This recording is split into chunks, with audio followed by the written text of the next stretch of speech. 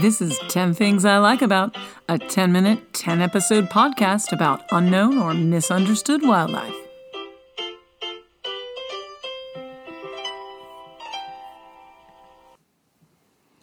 Welcome to 10 Things I Like About. This is a podcast about misunderstood or unknown creatures in nature. Some we'll find right outside our doors, and some are continents away, but all are fascinating.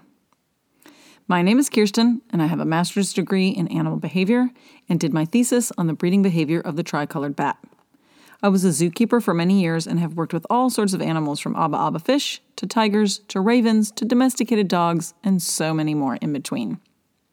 Many of those years were spent in education programs, and the most important lesson I learned was that the more information someone had about a particular animal, the less they feared them. The less they fear them, the more they crave information about them. And before you know it, you've become an advocate for that misunderstood animal. This podcast will focus 10-minute episodes on different animals and their amazing characteristics. Please join me on this extraordinary journey. You won't regret it. This is the first episode of the next 10 Things I Like About series. These 10 episodes will be about the echidna. The what, you say? The echidna. It's an animal found in Australia, Tasmania, and New Guinea. You know what that means. It's gonna be cool. And the mere existence of the echidna is the first thing I like about this exceptional animal. The echidna, also known as the spiny anteater, is an animal that bends the rules that nature has established. It is a mammal, but it reproduces by laying eggs. It feeds its young milk that it produces itself, but it has no nipples. It has a pouch like a kangaroo, but it is not a marsupial. The echidna is definitely a modern enigma. Let's start off with what the echidna looks like. It's kind of a combination between an anteater, a hedgehog, and the Niffler from Fantastic Beasts and Where to Find Them. And I am really not kidding. Okay, here's my best attempt at a verbal description. Echidnas have a long beak-like snout with a small nose and mouth at the end. Their eyes sit farther back on the face and are surrounded by dark brown fur that is generously laced with long, thick, light brown or yellow spines. They have large, long claws on their front feet to help dig into the soil. Their body is round and covered with the dark fur and spines. They do have a tail, but you hardly notice it because of the spines. Their back feet also have claws, but not quite as long as the front feet. They're short and they hug the ground as they waddle around. They can grow to 35 to 75 centimeters or 14 to 30 inches with a 4-inch tail. That is, of course, depending on the species. They can weigh between 5.5 to 22 pounds, and once again, depending on the species. They really are quite a strange-looking animal, but absolutely fascinating. And boy, oh boy, do they have cute little faces. There are 4 species of echidna. The short-beaked echidna, Tachyglossus aculeatus. The Sir David's long-beaked echidna, Zaglossus attenboroughii. The eastern long-beaked echidna, Zaglossus bartonii. And the western long-beaked echidna, Zaglossus bruggenii. The short-beaked echidna, also known as the common echidna, ranges in size from 12 to 18 inches or 35 to 40 centimeters. They can weigh 5.5 to 17 pounds or 2.5 to 8 kilograms. Males of this species can be up to 25% larger than females. They can range in color from black to light brown with spines on the back and along the sides. They have a long, narrow, hairless snout. The western long-beaked echidna, also known as the long-nosed echidna, can be 18 to 35 inches or 45 to 90 centimeters. They can weigh between 11 to 22 pounds or 5 to 10 kilograms. The coat color can also range from black to brown. They do have spines, but they are shorter than other species and are often hidden by their longer fur. They have a very long snout that is curved slightly downward at the tip. Not much is known about the Sir David's long-beaked echidna. It is the smallest of the long-beaked echidnas.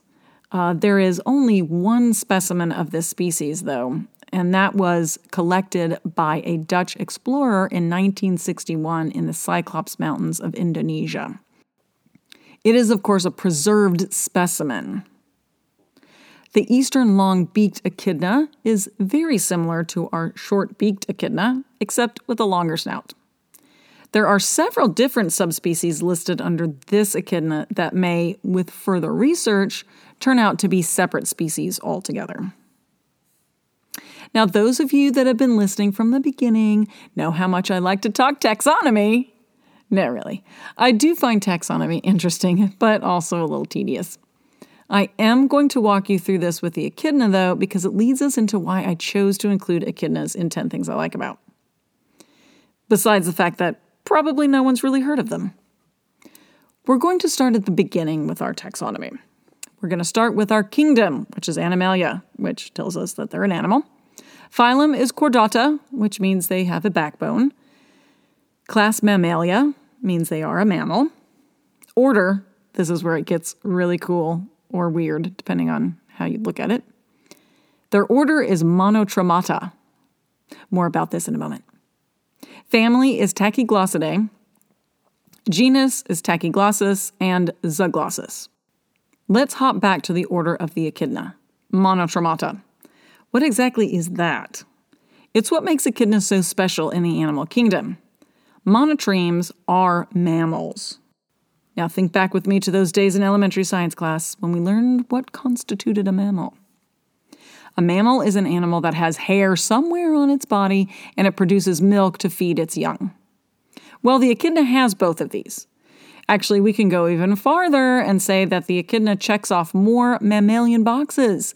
They also have a single bone in the lower jaw and they have 3 bones in the ear. All of these are characteristics of mammals.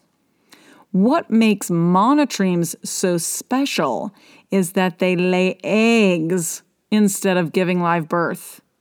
Yes, I said lay eggs. You may have caught that in my opening. Yes, echidnas are mammals that lay eggs. The only other mammal alive today that lays eggs is the platypus, and they are also found in Australia. Monotremata actually means one-holed creature. So echidnas and platypus have one opening in their body that acts as the entrance and the exit, you could say. Bodily fluids, such as feces, exit through this opening called the cloaca, and mating happens through this opening as well. They, of course, do have a mouth, so technically they're two-holed. I really don't know why we called them monotremata, but hey, nobody asked me. So most mammals are also endothermic, which means the body temperature is controlled internally. Like humans, we have a constant body temperature of about 98 degrees Fahrenheit, give or take a few degrees. It's a constant temperature, whether it's cold in our environment or hot in our environment. Echidnas are the same, but they have the lowest recorded body temperature of any mammal. At 89 degrees Fahrenheit or 32 degrees Celsius, the echidna is quite the anomaly.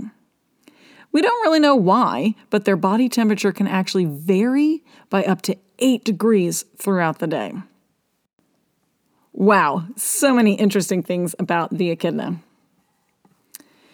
Okay, I hope I have whet your appetite for more information about this unbelievable animal, because their mere existence is only my first favorite thing about the echidna. If you're enjoying this podcast, please recommend me to friends and family and take a moment to give me a rating on whatever platform you're listening. It will help me reach more listeners and give the animals I talk about an even better chance at change.